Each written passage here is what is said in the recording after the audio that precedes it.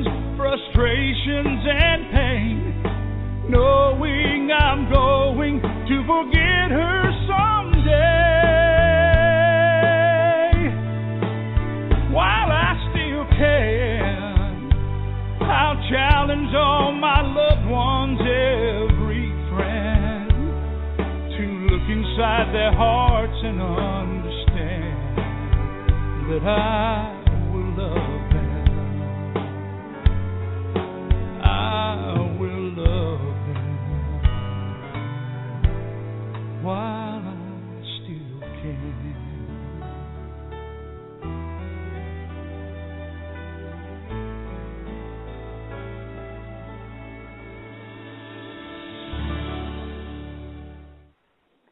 Well, hello, everyone, and welcome to Alzheimer's Speaks Radio. I'm your host, Lori LeBay, and I'm the founder of Alzheimer's Speaks Radio website, Dementia Chats, and quite a few other platforms. And basically, Alzheimer's Speaks is an advocacy-based company providing multiple platforms to shift our dementia care culture around the world. And we believe by joining forces and sharing knowledge and just having these everyday conversations about life with dementia and services, products, and tools, we can go ahead and remove the stigma that is attached to memory loss. So many people are in the trenches dealing with this and don't feel like they have a place to go. And so we want to make that comfortable community setting. And our radio show is just one of the ways that we do that.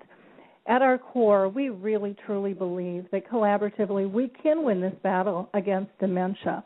And I know we're making a difference thanks to all of our supporters since ShareCare and Dr. Oz named us the #1 influencer online for Alzheimer's disease. So I very much thank you all for helping us grow. And you do that in your advocacy just by liking us, sharing, tweeting, just spreading the word that we're out there. So again, those little things all add up, and I very, very much appreciate your support. I also want to encourage you, if you haven't checked out our website, alzheimersspeaks.com, go there, and again, you can then access all of our different platforms, the blog, the resource directory, the radio show, the YouTube channel, along with all of our free tools and so forth. So you'll be able to keep posted on what all we're up to. Our channel expert, Rick Phelps, who has early memory loss, might pop into the show. I'm never quite sure. Rick was diagnosed in June of 2010, and he's the founder of Memory People. And so if Rick joins us, I will definitely pull him into the conversation. But we would also like to hear from you. We love hearing from our listeners. So if you've signed in via the chat box and Facebook, feel free to use that to go ahead and pose a question or a comment to me. Or you can always call in live as well. And that number is 714-364-4757. That's 714-364-4757. And I'd love to pull you into the conversation. And as soon as there's a break, that's when I'll go ahead and field those calls. So you don't have to wait for me to pose that to you. You know, if something hits you, go ahead, utilize the chat box or call in. I'd also like to just remind people that if you're looking for information and resources in your particular area, no matter where you are in the world, Alzheimer's Disease International, which is also known as ADI, can help you out. They are an organization of Alzheimer's associations around the world. They've got fascinating information, great reports, and again, they can hook you up in your particular area. And you can go to them just by going to www.alz.co.uk,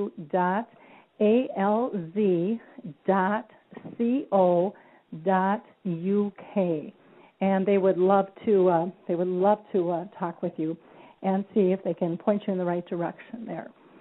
So with no further ado, let's get this show rocking and rolling. We've got a great show today. Today we have with us Harvard-trained neurologist Richard S. Isaacson, who's an MD. He currently serves as Associate Professor of Clinical Neurology and the Vice Chair of Education in the Department of Neurology at the University of Miami, the Miller School of Medicine. Prior to joining the University of Miami, he served as an associate medical director of the Wine Center for Alzheimer's Disease and Memory Disorders in Mount Sinai. Dr. Isaacson specializes in Alzheimer's disease, mild cognitive impairment, age-related memory loss, and other cognitive impairments. He's a board-certified by the American Board of Psychiatry and Neurology, and he has widely appeared in the media, including CNN, NBC, CBS, and the Wall Street Journal, U.S. News, and the World Report, and so on. So we're just really thrilled to have him with us today. How are you doing today, Dr. Isaacson? Let me go ahead and pull you in to the conversation here. Great. Thank you so much, Lori. It's just really a pleasure to be on. And just I wanted to thank you so much for really all you do. You've really set the standard and just the amount of information you share. I have a significant family history. I have 4 separate family members that have been diagnosed with Alzheimer's. And education is power, knowledge is power. And I just appreciate all that you do to spread the word. So thanks for having me. Well, as they say, it takes a village. I think we're in this together, and none of us has all the answers. And to me, this is a disease where we really, truly need a toolbox. And everybody is different. Every person diagnosed and every care partner deals with this disease differently. And so it's not something that can just be, cookie cutter. And so I'm a firm believer on my 30-year journey with my mom, who's still living. This has been over half of my life, and I've just felt that we just need more support in a variety of it so that people can make their own choices for what's best for them. So I'm really excited to talk to you today about what you're up to. But before we get into that, why don't you give our audience just a little kind of snapshot of Alzheimer's disease in the U.S. today? That'll probably just give us a nice foundation for our talk.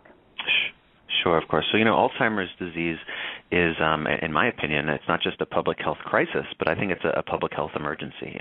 We have, based on a variety of statistics, over probably 5.5 million Americans currently in the United States with Alzheimer's. The problem is that we have an aging population. Baby boomers started turning 65 for the first time just in the last year or two. And, the epidemic is only going to worsen. In the year 2050, we're going to have, over 16 million cases. And I think another problem is not only do we have all these cases, but a lot of these cases, patients just aren't optimally treated. They're not even diagnosed. A lot of people say, oh, it's just normal. It's normal to forget things as you age. And there are some things that are normal as we age, but, Alzheimer's disease is nothing to be afraid of or ashamed of. We need to, really fight this from the get-go. And if anyone listening is knowing of a person that they love, a friend, a family member, or even themselves having any signs of, a little bit of memory glitches or, maybe something isn't working like it should, I always advocate to see a qualified medical professional, because there's so much that we can do. And what the most recent evidence and the most recent research has shown is that the earlier you intervene, the earlier you attack this from every angle, as long as it's safe and grounded in evidence, that's when we can actually truly make the most benefit. So, what's going on with Alzheimer's today? This is a tough disease, but 2013 is literally, in my professional career, the most exciting year that I've seen on record for Alzheimer's. We're starting the first ever Alzheimer's prevention trials. Actually, the first person ever will get the treatment this month.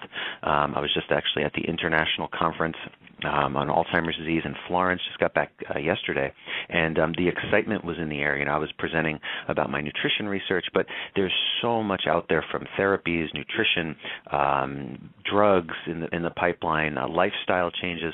I just think that Alzheimer's it's going to be a great year to fight this disease.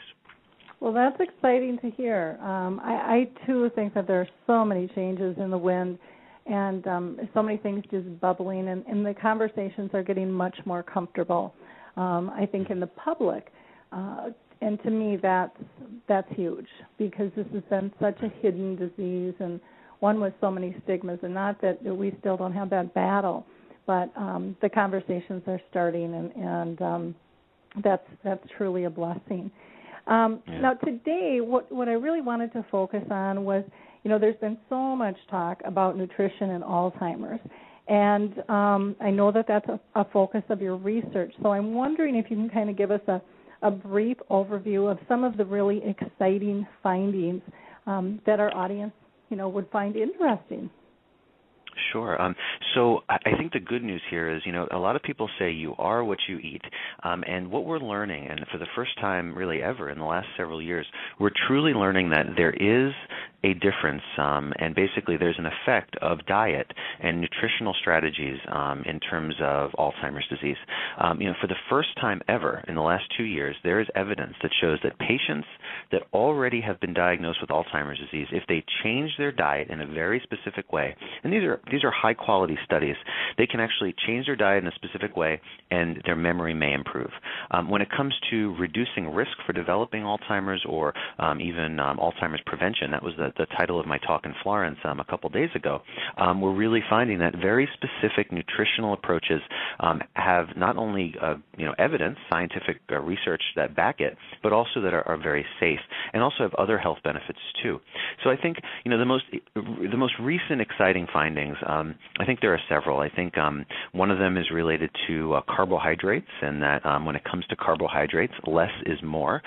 There's studies out there that show that people that already have memory loss, if they can follow a very specific type of low carbohydrate diet, I won't go into too many details because it's not as straightforward as that, but you can actually potentially not only improve memory, but you can have other benefits too.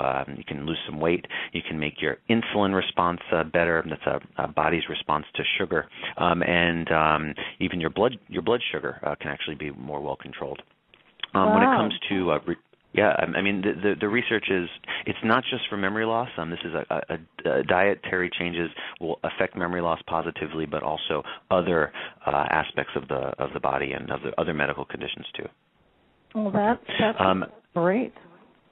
Yeah, and there's no one, magic thing that you can eat or drink to just, suddenly take away memory loss or do something like that. But I put my patients on a very specific 9-week diet plan. These are my patients that I've been following for years in my clinic. I have them track what they eat. For example, the Mediterranean-style diet probably has the most evidence for reducing risk of developing Alzheimer's or cognitive impairment. There's just so many things, very specific types of fish that are high in a specific type of fatty acid, an omega-3 called DHA, dark cocoa powder. I love dark chocolate, sometimes too much, but there's even a recent study on dark cocoa powder. Adding that to your meal can actually not just improve memory loss, but blood pressure. Very specific types of berries, strawberries, blueberries. The list just goes on, and I could literally talk about this one topic probably for an hour or two, but I think the take-home point is that there is so much that we can do. 2-3 years ago, I didn't have the evidence to talk about this. Now I'm able to write an entire book on. It's called the Alzheimer's Diet, and basically it goes through exactly what my patients have the instructions that they've listened to, and how well they've done afterward. I think another really important brief point is that the problem also is that not all patients and not all individuals will respond the same way to specific dietary choices. I had an email within the last week or so that said, my wife and I ate the same things for 60 years, and my wife developed Alzheimer's and I didn't. I don't believe that diet helps or works. And my response to that is, I understand this is a terrible and this is a tough disease, but there's a genetic component to not only developing diseases, but it's a genetic component that basically tells a doctor or a patient if that person will respond to a specific therapy. So what I mean by this is people with specific genes or genetic code will respond preferentially to one therapy or another, and that's based on their DNA or their genetics. So this is a field called nutrigenomics or pharmacogenomics, meaning Mr. Jones may need to eat this, this, and this, but Mrs. Jones may need to eat that, that, and that, or have that drug versus that, because the genes will predict a therapeutic response to a management choice in Alzheimer's disease. It's a complicated topic, but that's hopefully a nice brief overview. Wow. Now, you had mentioned, I'm going to back you up a little bit. You had mentioned the Mediterranean diet, and a lot of people talk about that. But can you, in a nutshell, just tell listeners, what is a Mediterranean diet? Because I think a lot of people hear it, but they don't really know what that means.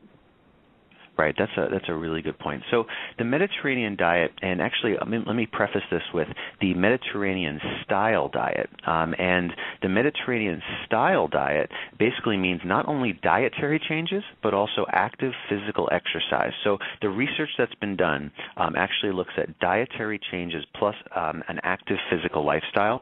And actually there's research that shows that the two of those, it's kind of like 1 + 1 = 3.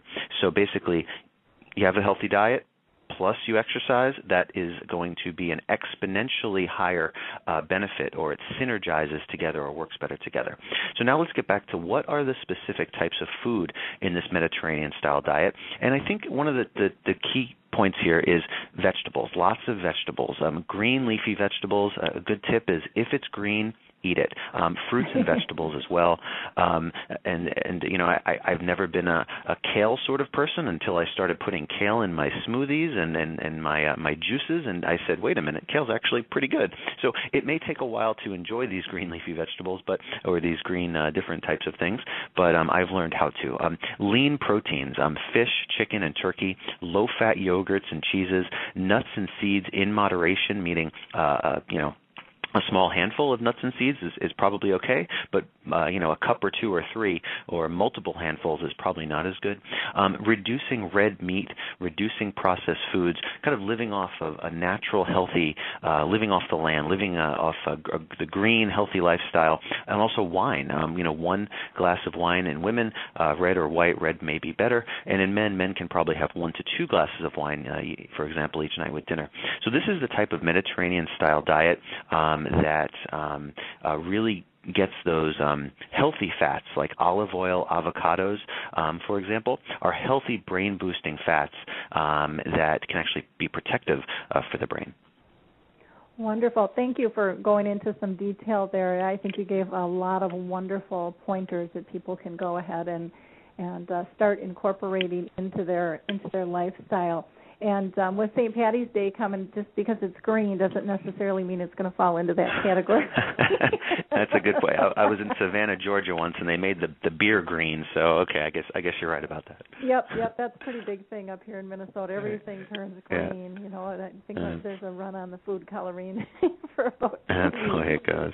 With that, yeah. So. And now you had also mentioned chocolate, which is a big favorite of people. If you can talk a little bit more about maybe the different types of chocolate and why certain types are better, I think that would be helpful as well. Yeah. This is really important because, you know, I that's one of my major vices. You know, I love dark chocolate, and the problem with saying that dark chocolate is healthy is that when you have a dark chocolate bar or a chocolate bar, if you look at the ingredient list, it's sugar, and then butter, and then some more butter and more sugar, and then comes the dark cocoa or the dark chocolate. So I think what I teach my patients in my clinical practice is to read nutrition labels, and I think it's really essential to understand what you're putting into your body. When it comes to the evidence or the research on dark cocoa, the most recent research specifically shows that the dark cocoa powder itself is the thing that is probably the most brain boosting.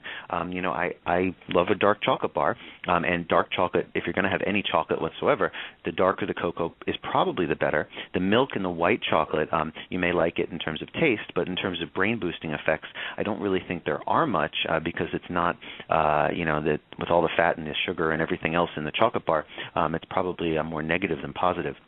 But as my mom has taught me, everything in moderation. What I do is I add a very specific type of dark cocoa powder in my coffee. It's the same cocoa powder that was proven in the research studies. And even there's some evidence that shows caffeinated coffee in small to moderate amounts earlier in the day so that it doesn't interfere in sleep. I start my day with a small cup of coffee, about 4 to 6 ounces, with my dark cocoa, with instead of using sugar, and sugar's okay in moderation and in low amounts. I actually use agave. Agave is a type of sweetener. It's a natural sweetener that actually tastes very similar to sugar, but has a lower glycemic response. And glycemic, we won't get into this too much, but is basically the amount of a sugar or carbohydrate to maybe promote insulin or inflammation in the brain, but that's another topic. But when it comes to dark cocoa powder, I add it to the coffee, and I think that is kind of like a 2-for-1 in the morning. Okay, wonderful. Thank you. Can you tell us, what is it about Alzheimer's that really affects the brain process? And, how are these things going to really help? I don't know if you can talk in simple language for us laymen. Yeah. Absolutely.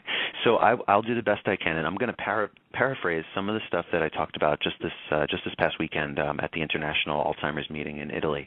And when it comes to, I trained in Boston, and a lot of the people that were at this meeting, they lectured about something called amyloid. And I want to use the technical term amyloid because I do think that even people in the public should be familiar with this. It's a type of protein. It's a bad protein that gets stuck in the brain of patients with Alzheimer's. So amyloid is the most complicated word I'm going to use. I look at things a little bit differently, and I think that amyloid builds up, but there's something that happens before the amyloid builds up. We know that Alzheimer's disease starts in the brain 20 to 30 years before the onset of any symptoms. And that's very interesting because if we can figure out some sort of a therapy that can reduce whether it's amyloid or brain aging and start that therapy 20 to 30 years before, that's when we can truly talk about things like Alzheimer's prevention or secondary prevention. And that's really the philosophy that I take when I see patients for Alzheimer's prevention as well as for treatment. So going back to, why does this all happen in the brain? The brain uses two different types of fuels to produce energy, or basically to run the brain. So the most common thing that the brain will use to energize itself or to fuel itself is basically sugar. And sugar is the same thing as glucose. Glucose is more the technical term. Sugar is kind of the simple term. And I don't just mean sugar like putting sugar in a coffee, like white sugar or brown sugar or something like that, but any carbohydrate. Actually, bread, for example, pasta, all of that gets broken down by the body into a form of sugar, and that sugar is then used for the brain for fuel. That's its primary fuel source. Now, as the brain ages, and actually if you look at the research studies, 20 years before someone will even have any signs of Alzheimer's disease in terms of memory loss or anything else, the brain of that Alzheimer's patient or that pre-Alzheimer's patient will actually not be able to use that sugar like normal brains. Okay, so what we're finding, and some people have said, is Alzheimer's disease diabetes of the brain or something like that? And I'm not going to say that per se, but what I am going to say is that there's a lot of similarities between diabetes and Alzheimer's. And if you think about diabetes, you want to have a diet that's low in sugar and low in carbohydrate so that your insulin's a chemical reduced by the body to kind of break down sugar. And patients with diabetes, really trying to keep things as simple as possible, sometimes have to inject themselves with insulin because insulin can help break down that sugar. It's kind of a similar thing. In patients with Alzheimer's, I recommend low carbohydrate diets to basically protect the brain from inflammation. And I also recommend in patients that have already been diagnosed with Alzheimer's disease a new fuel for the brain or a different type of fuel that is different than sugar or glucose, and those are called ketones or ketone bodies. So the brain can only use two different things as a source of energy or fuel, and that's going to be sugar or glucose as well as ketone bodies, and that's great to be used when the glucose can't be used in an Alzheimer's brain. Hopefully that was a little bit technical, but hopefully as simple as I could explain it. No, it's wonderful because, sometimes things just get so complicated and there's so much research going on, and people just need to know in simple terms, how does that apply to me? How can I digest this and make it work for me? So I do appreciate you breaking it down like that for us. Sure. Now, as far as the ketones go, you mentioned that they're a good alternative source, for food for the brain. Is there anything else that you wanted to add regarding that, or? Yeah, so I think we're really learning that there's no, like as you said before, there's no one size fits all approach for Alzheimer's, and I'm a very peaceful person, but when it comes to Alzheimer's, I treat every patient as they're my own family member. My Uncle Bob, when he was diagnosed when I was in high school, not too long ago, 15, 20 years ago, there was no treatments, there was zero, not any drugs, not anything else. When my dad's cousin was diagnosed just 5 or 6 years ago, we've had made progress. And the philosophy that I use in my patient population as well as in my family is that we have to attack this like a war. You need the Army and the Air Force and the Navy, and my Uncle Bob was in the Navy, my dad was in the Coast Guard. So we have to use all of the branches and hit this from every angle. And I think a lot of people are pretty familiar with the drugs that are available for Alzheimer's disease. There are several FDA-approved drugs or medications that I think a lot of the doctors rely on. But I don't really think that if a doctor is just using drug therapy, I just don't think that is the most optimal therapy. I believe in a comprehensive approach, a multimodal approach grounded in evidence as well as basically balance and safety. And one of these approaches that I don't think has really caught as much attention until recently, because the evidence finally has really been proven, is that ketones can be an alternative source of food or fuel or energy for the brain. And there's a variety of ways to get ketones. For example, if you don't eat for 12 to 14 hours, your body will start to produce a very, very, very low level, a natural body production of ketones. Okay. The thing is that that amount of ketones is probably not enough to have a protective or therapeutic benefit in terms of memory. It may be a good thing to minimize carbohydrates and to possibly, use these naturally produced ketones, but there's other ways to really increase the amount of ketones in the brain and in the body, and there's actually a medical food that is now in a very large trial that's been studied in the past, and a medical food is basically something that you drink, and it's prescribed by a physician, and you shake it up and you drink it, and basically this is another way of providing these ketones as an alternative source of energy for the brain.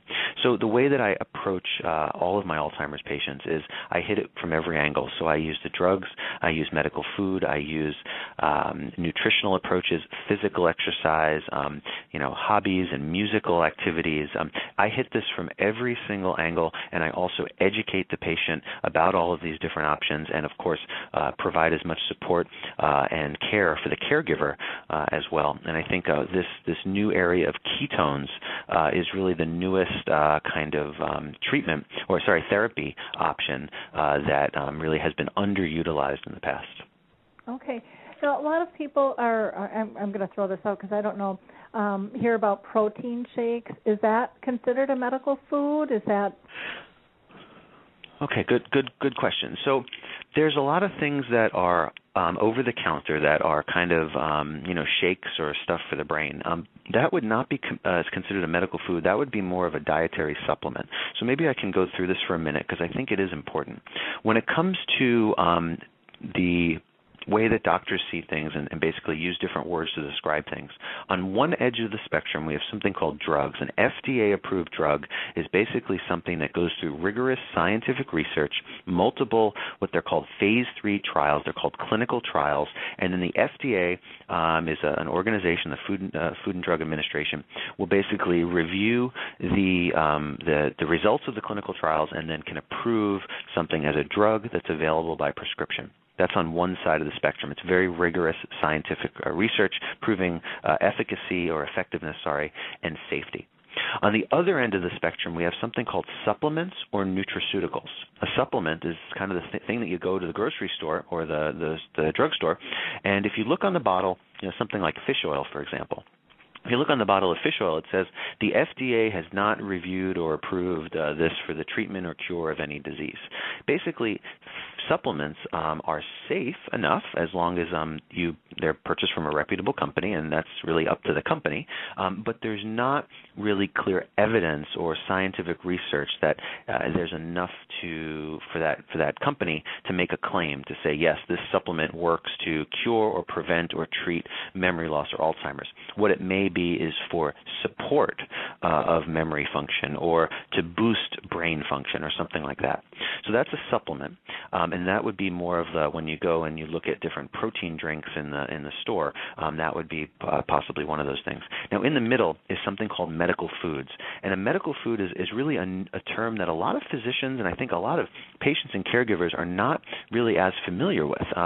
A medical food is indicated for the clinical dietary management of some sort of an illness, and the technical term is the metabolic processes associated with a disease. So when it comes for Alzheimer's disease, the metabolic issue or the problem in the brain is that the brain can't use glucose as the primary fuel source. So what can it use? It can use ketone bodies.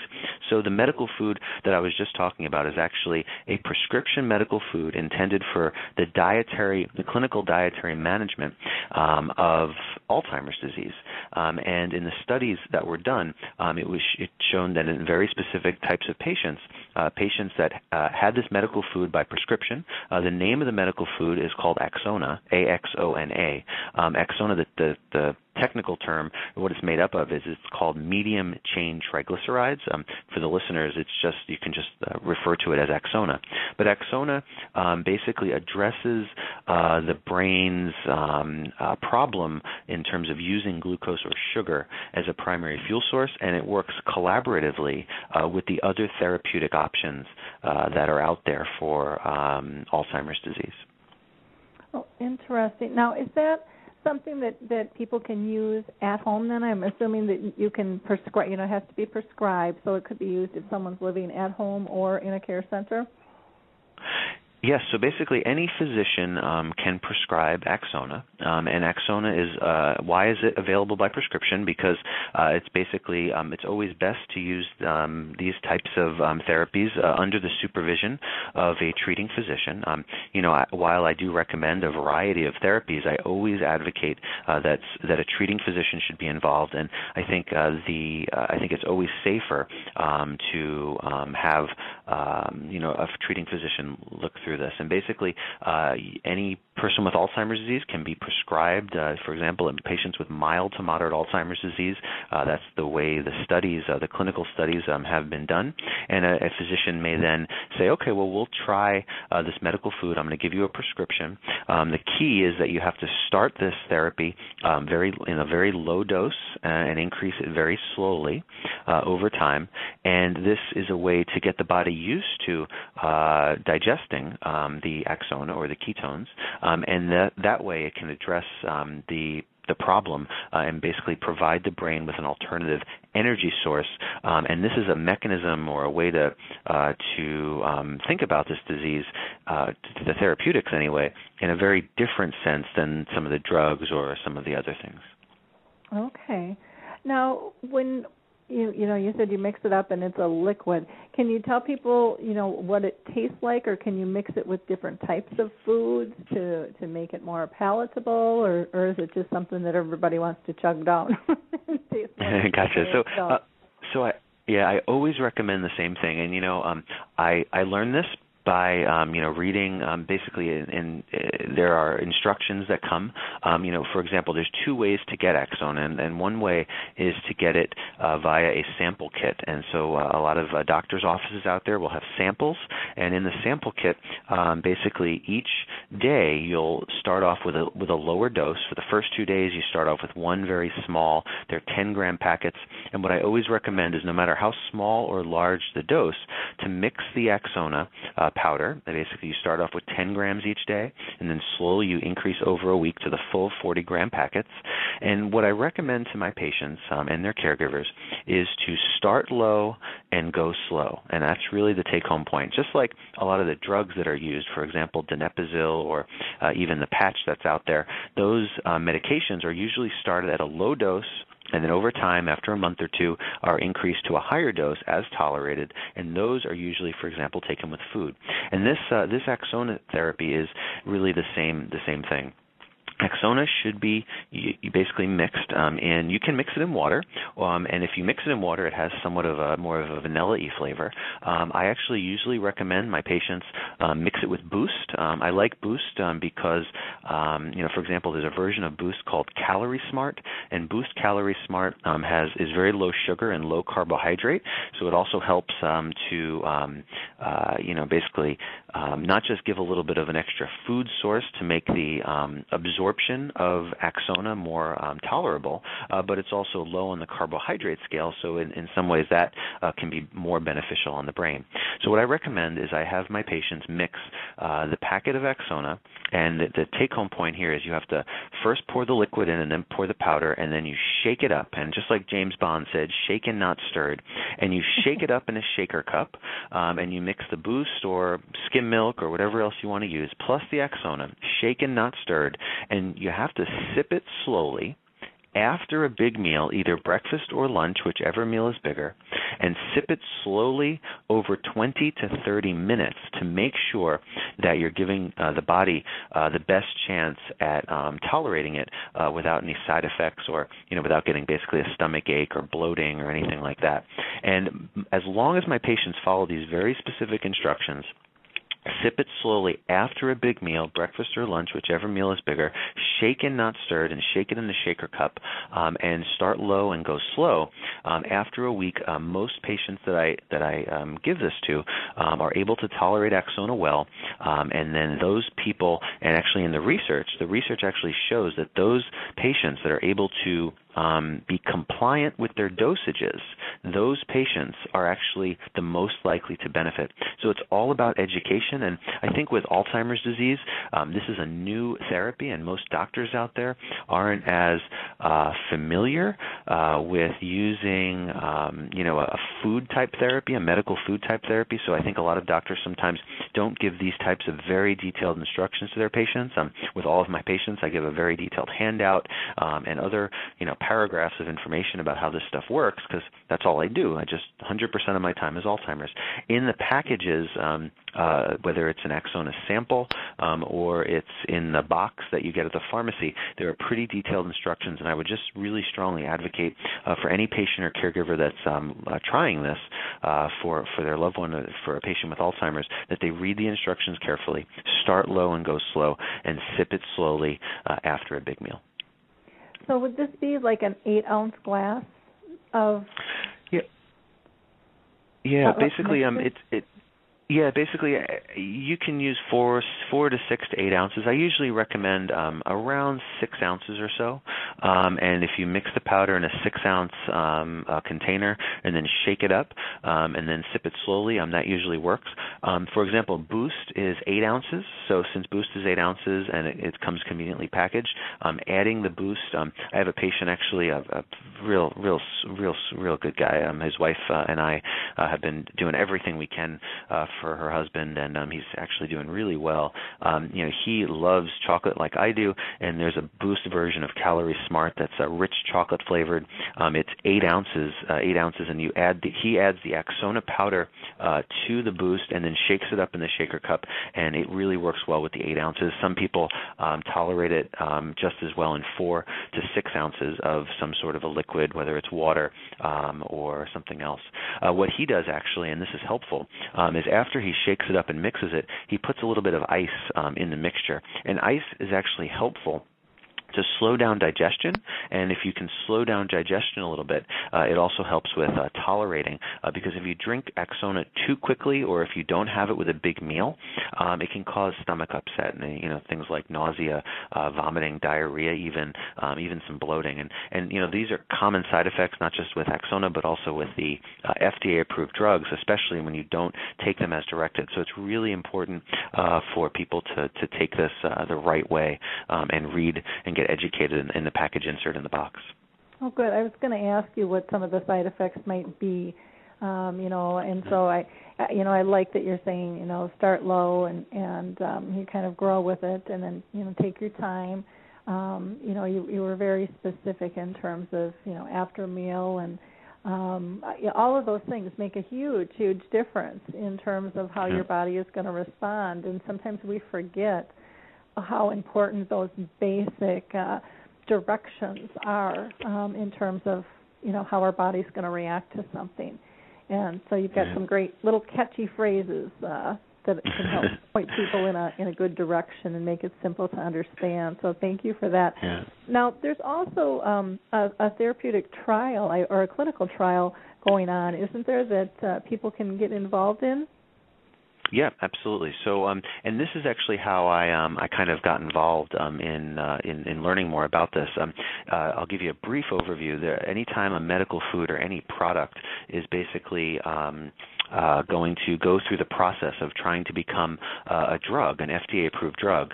For example, there's a type of fish oil. It's a fish oil called Lovasa, and in the past, fish oil was available as a supplement or a nutraceutical, and you can buy it, and you can still buy it in over the counter.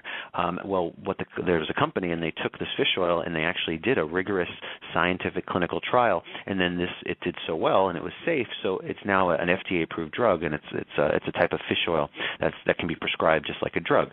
It just means that it's the same substance, but it was just proven more rigorously, and that's exactly what the medical food Axona is currently basically doing. They have a very large clinical trial. And if you go to the website clinicaltrials.gov, you can search for it. I think you may have had even a link on your website too, which is helpful. And basically, if people are interested in getting into this clinical trial, basically what happens is they will patients will be enrolled, and they will either get Axona, which actually it's kind of it's a slightly different version of Axona, and then this version will be tested in people with different types of genes, and they will look at genetics, and they will try to figure out, does Axona work preferentially in one gene versus the other? And right now that's what the preliminary evidence suggests in a subgroup analysis, that Axona is preferentially effective in patients that do not have one of those genes that can help increase the risk of Alzheimer's, called ApoE4. And the reason how I really learned so much about Axona and really understood all this is, since my research is in nutrition, the company actually called me and asked me to kind of discuss this with the FDA, and basically the company is doing something called an investigational new drug application, and that's why they're doing the clinical trial. And I was on the phone with the FDA and basically had to kind of give my expertise or scientific judgment or an overview about the product and kind of really try to take the next steps towards becoming an FDA-approved drug. So that's how I consulted for the company, and really truly got to review the data and learned a lot more. So when it comes to the clinical trial, if someone is interested in getting more information about this, I definitely advocate for going to clinicaltrials.gov and learning more. It's actually the name of the name of the medical food is called Axona, but the name of the agent in the clinical trial is called AC, like Apple Charlie, AC1204, and basically you can actually check out I think I saw it posted on your website, as well as clinicaltrials.gov, and do a search for it. And there's clinical trial centers all over the country. I think they'll be enrolling something like 480 patients all throughout the country, and that clinical trial literally got started maybe about a week or two ago. So it's exciting. It's one of the many clinical trials that are going on, and again, just evidence that we're really making tremendous strides in progress. Well, that's very exciting. And with this clinical trial, is it a deal where some will get the real thing and some will get a placebo, or will everybody be getting it so that they can analyze these genes? But is it a double-blind or? Exactly. So the technical term is going to be, it's called a randomized double-blind. It's a randomized placebo-controlled double-blind study. What does this mean in English? Well, randomized means you have a 50-50 chance of getting the real thing or not. Placebo means that the people that don't get the real thing, the Axona, that's AC1204, will actually get a placebo. Basically, it tastes similar, but it doesn't have the active ingredients. no one knows what you're getting, the real stuff or the placebo, the not real stuff. So there's two different ways to try to, for example, if someone wants to get involved in a clinical trial, and this is a great way to get the product for free, for example, that would be one way to do it. If someone says, you know what, I'm going to ask my doctor because, there's a type of Axona that's out right now. The two types of the Axona that's in the clinical trial is very similar to the Axona that's on the market right now, but they are not the same, but they are very similar. But if someone decides that they want to try Axona and they want to ask their doctor about it, doctors currently can prescribe Axona as a medical food, and that's one way to do it. Otherwise, if someone says, you know what, I'd rather do it in a clinical trial and try a different version of Axona, but although they're very similar, then they can also learn more about the clinical trial, and there's sites, I think 60 sites all around the United States. Okay, wonderful. And is this covered by medical assistance or Medicare or health insurance at all? Yeah. Because that's always a concern with people. Yeah, no, absolutely. I mean, it's so hard to balance cost. These medicines and these, the drugs out there with the co-pays and with some of them are generic, but others aren't. And plus, when you're adding in a medical food and a supplement and all these other things, the costs are, something that we all have to be mindful of. I can just give you, I can't give you the exact answers because I'm not a company kind of person, but I can tell you from my medical experience, from my patients, what they tell me. There's a mail order way to get it. It's $69 a month through the mail order, and they ship it to the person for free, so that's helpful. The person does not have to go to the pharmacy or have to worry about that. And basically, you can go to their website, I think, or in the sample kit, there's actually something that my patients can fill out, and the doctor's office can fax it. So for $69 a month, the company or some company or somewhere will send it over. It's also available in pharmacies. Online, what my patients have done is gone on the about-axona.com website, and on there's a financial assistance area. One of them has a 20% off coupon, so you can pick it up at the pharmacy, use the 20% off coupon, and save some money that way. The other thing is that there is a financial assistance program, I believe, if someone does not have enough funds to pay for it. I think there's a way to apply for assistance of some sort. I don't, again, have all the details about that. And otherwise, in my patients, in terms of insurance covered, I would say it's very variable. I'm in Florida, and I'm just going to give a general, probably 40% of insurance companies in Florida. There's just so many different types of insurance companies and different policies and everything else. I would say 40% of the time it's covered in some way. In the other 60% of the time, when it's not covered, this is the way, potentially it could cost $69 a month. For me, in my clinical practice, listen, I understand money's important, and I'm not trying to waste anyone's money. I'm trying to do the best that I can for my patients, and like I would to my family members, I'm going to recommend these types of things. And, based on a cost-benefit analysis, I just think there's nothing more important than doing everything you can. So I do think that the cost is worth it. Some of these drugs can cost up to $300 a month if you don't have insurance. So this is a much less expensive. I know supplements can cost easily $50 to $100 a month, depending on which supplement is purchased. And some of the supplements that are bought in the pharmacies or grocery stores or whatever, or the health food stores, have much less evidence, if let alone any evidence.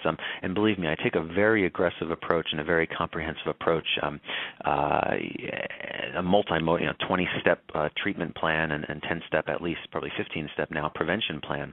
And yes, these things cost money, but I do think that the cost versus benefit is definitely in favor of using these therapies. Okay.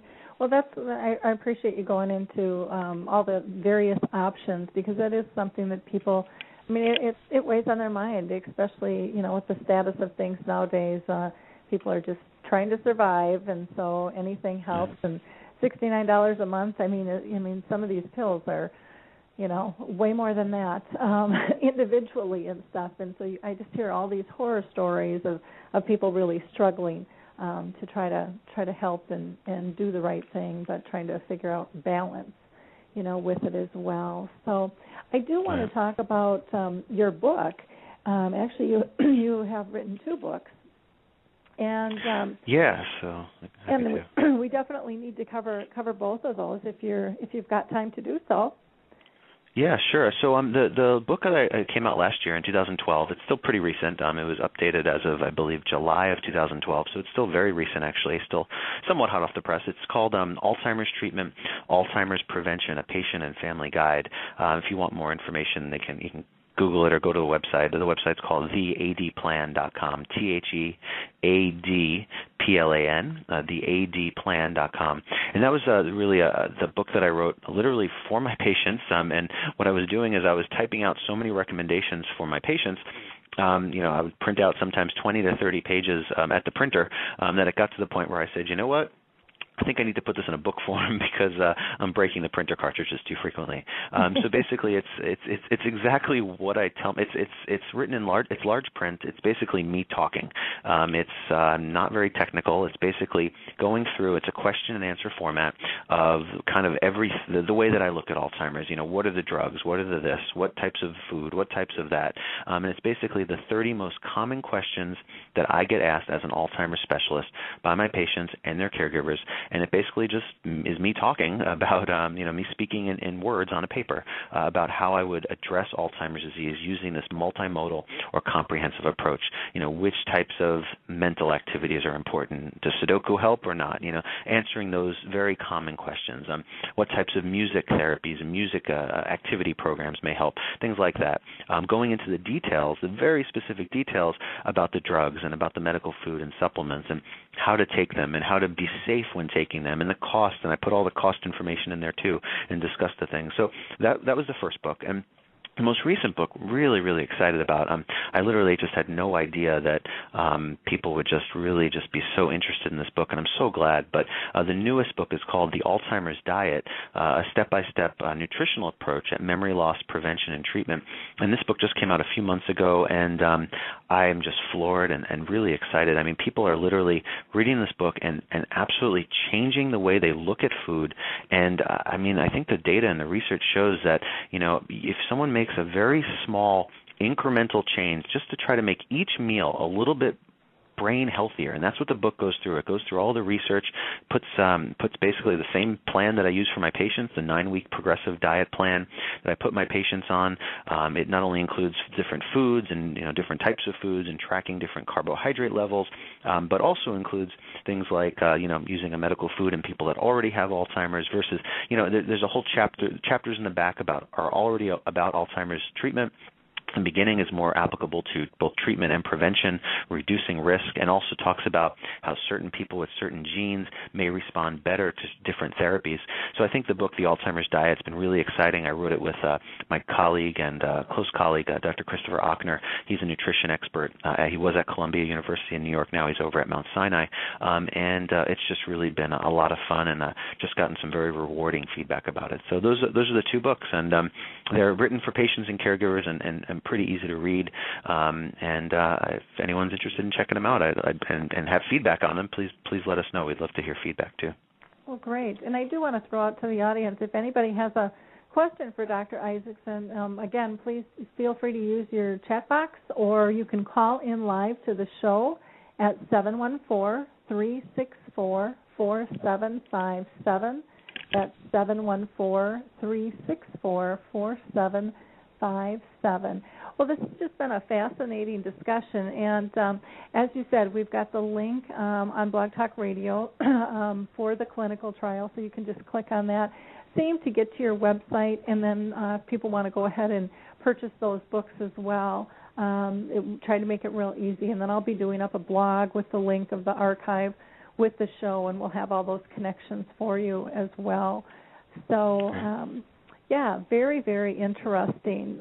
Lots of fun things going on, and you shared it in such simple terms for all of us to be able to digest, which is again just so wonderful. I think this, with the medical foods, it's not something that people hear about. I know I didn't really even know that it existed, and I've been on this journey with my mom for 30 years, but I didn't really understand it,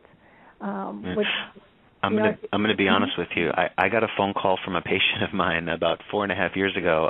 Her husband actually got me. I'm a big Yankee fan.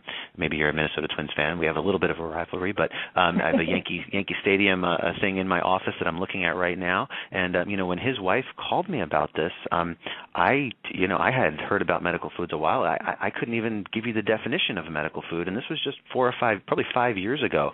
So doctors just aren't even aware. Patients, caregivers aren't aware, and I think it's really great that finally not only the international community. I lectured on this literally 2 days ago and 3 days ago, and I think we're really finally making progress to show that medical foods are a worthwhile therapeutic option that needs to be considered, as well as nutrition and all these really safe as well as effective nutritional approaches. Well, and I think people are getting much more conscious, and I think as this bubble, approaches, and the numbers keep growing, people realize we're not going to have a cure. There's not going to be this magic pill, probably in our lifetime, or it might be towards the very end, even though research is plugging along with things, and we need alternatives. And people are really, they're looking at this holistic approach. In terms of what is it am I putting in my body, and I think your book is fantastic. I think the medical food angle is another thing. The exercise, all of those pieces, people are really starting to take seriously because they're seeing more and more that younger people, this isn't an old person's disease anymore, and that our bodies are changing much earlier than we even recognize, or will most of the time admit that it's going on, and sometimes we're not even aware. But through some of the research that's being done and the testing, and that there are things that are showing, we can battle this. So I think it's really time to become more dementia friendly. People want to get more educated. They know that if they haven't been touched, they will be, because it's just a numbers game, and the numbers are just going up. So, it doesn't absolutely. look like we have any questions from our audience, but again, I just can't thank you enough for all the wonderful information that you shared with us, and this hour has just blown by. It always does, though. I'm always just fascinated on how these topics are so intriguing and give us such great information. Is there anything else that you wanted to add? Well, I just wanted to, first of all, just thank you again for not only spreading the information about nutrition and medical foods, but just all that you do. Your footprint on this disease is really just critical and essential, and I appreciate it because it helps my patients learn. But I think, this disease is hard. This disease is like, hard is not even a good enough word. It's a disease that affects not just the patient, the entire family, and I think we need to have hope. There is no one magic pill. There's no one magic patch. There's no one magic drink. There's no one magic anything that's going to stop this disease dead in its tracks just yet. In the future, hopefully, but not for at least 10, 15, 20 years. In that time, this multimodal therapeutic approach, balancing safety with potential for benefit, is just truly what I really believe where we need to be. And I absolutely believe that in 2013 and in the next few years, there's absolutely more hope now than ever for Alzheimer's. I think we need to keep up the fight. We need to stay educated, stay informed, and really just keep battling. And I think this is a fight we can win. It's going to take a little time, but we will be able to make great progress. I agree. I think, I'm sure you're aware, over in the UK, they're doing what's called dementia-friendly communities and businesses over there, and they're just getting such a great response of people getting educated and becoming advocates and just kind of shining stars for the disease. And their goal, I believe, is to get 1 million friends, and those are all people that are just going to be walking and talking, dementia, and having their eyes and ears open for how do we better serve, how do we allow people to live better lives. And for myself, I'm rolling out what I call dementia-friendly businesses and communities campaign, where people can become a dementia star, and that's similar to what they're doing over there. But with all the different platforms that I have now, it allows people to position themselves, all types of businesses. throughout my platform so that people can find them. Because for me as a caregiver, that was one of my biggest struggles was, I didn't even know what resources were available or what I needed. And people need to be able to make choice, and they have to be able to find things in a simpler fashion. So the collaborative resource directory that I built on my website, too, is so that people can input and share information.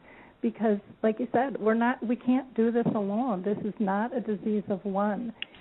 This is a disease that affects everybody a little bit different, and it's not just the person diagnosed. It's, like you said, the family, the friends, the coworkers, the communities. It impacts us all, and we just have to get, much more knowledge-based and more compassionate regarding this disease because, these individuals are so much more than a disease. But sometimes they feel like they're put in a box, and that's how people look at them, as the disease. And, if someone's got heart disease or diabetes or cancer, we don't look at them just as a disease, and that really has to change. So many good ways to be able to switch things up. So, we will definitely push people to your website. Again, that's www.the.AD, and that's appledogplan.com. And we've got the link for the clinical trial as well, and then have highlighted both of those books. So we'd love people to read those and get back to you with their feedback as well, and see what their thoughts are.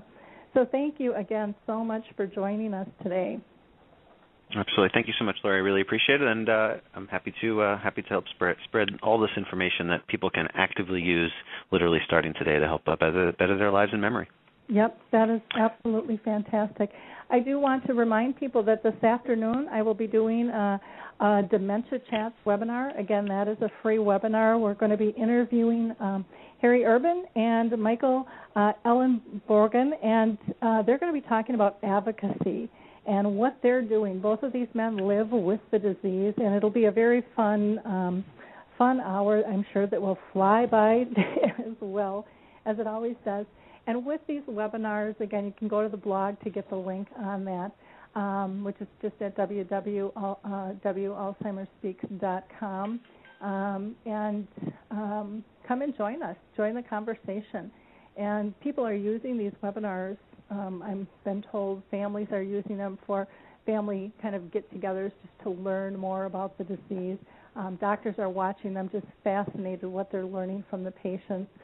People are using them for support groups and training. And again, all it is an informal conversation with people that are actually living with this disease. Our next show is coming up. I'm going to be taking just a week off here, but we've got plenty of shows for you to listen to in the archives. But on the 5th of April, I'm going to have Kay Fox on, and we are going to be talking about transgender needs. And then on March 26th, I'm also going to have Gary Glazner with Art and Poetry, which will be just a fascinating show. And then on the 29th, at the very end of the month, we're going to have Us Against Alzheimer's on. And they are just such a massive movement out there, trying to pull people together and help with research and again, education as well. So thank you all for being with us. Again, if you enjoyed the show, we would appreciate it if you like us on Facebook and tweet us and share it with your friends, because, again, that's a way that you can be an advocate by just pushing a couple of buttons. If you don't have time to do what I'm doing, that's okay. There's so many different levels in terms of spreading the word. So, again, thank you so much. And Dr. Isaacson, thank you for all you're doing. And people, don't forget to go to his website, theadplan.com. Till the next time, we will talk soon. Bye now. We get it. You're busy. You don't have time to waste on the mainstream media. That's why Salem News Channel is here. We have hosts worth watching, actually discussing the topics that matter. Andrew Wilkow, Dinesh D'Souza, Brandon Tatum, and more. Open debate and free speech you won't find anywhere else. We're not like the other guys. We're Salem News Channel. Watch anytime on any screen for free 24/7 at snc.tv. and on Local Now, Channel 525.